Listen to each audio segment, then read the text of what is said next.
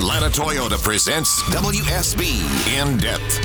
Well, you may not know that one of the top stars of hip-hop in the world, Monie Love, also happens to work right across the hall from us here on the radio on our sister station, KISS 104.1. She's one of the performers on a live TV Grammy salute to the 50th anniversary of hip-hop, which is this year. She also performed for Queen Latifah recently at the Kennedy Center Honors. Billy Crystal, Barry Gibb, among the many other honorees there. On hip-hop, though, what would the DJ, Monie, up in the Bronx, who it is agreed invented hip-hop back in 1973, make of all this? I imagine he'd be floored, huh? You know what? It's funny you say that because Billy Crystal said something along those lines. He had no idea.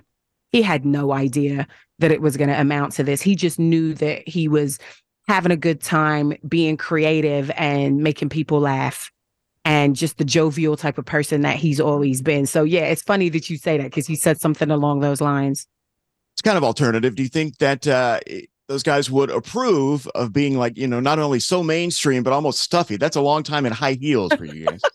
I know. I tell you what, everybody bought their edge that night, though. They reminded each other and the world, like, yeah, we're at this very prestigious event. When Robert De Niro comes out and then, gets into full Robert De Niro mode and winds up saying a few choice words and phrases, that kind of reminds you that no matter how shirt and, tie and shirt and tie this event is, there's always some edge to it.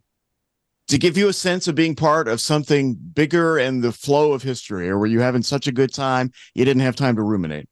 Oh, no, it did. It hit me. It did. It hit me, Chris, that this is huge. I've been to the trajectory of my career in music and in radio. I've been to a lot of prestigious events and been around a lot of really cool company, but this was different. The air of the whole night, even through the rehearsals, it was made very clear to me that this is really big and historic, and the fact that people from all these different genres come together in this building to honor these 5 honorees, and then in between that we're all exchanging pleasantries and getting to know each other. Yeah. Also, it was huge, and it did hit me that it was big. Yep. So you were in the show, and I understand you guys had quite a Washington whirlwind while you were there too. Chris, this was my first time ever going to, first of all, the Kennedy Center Honors. Never been.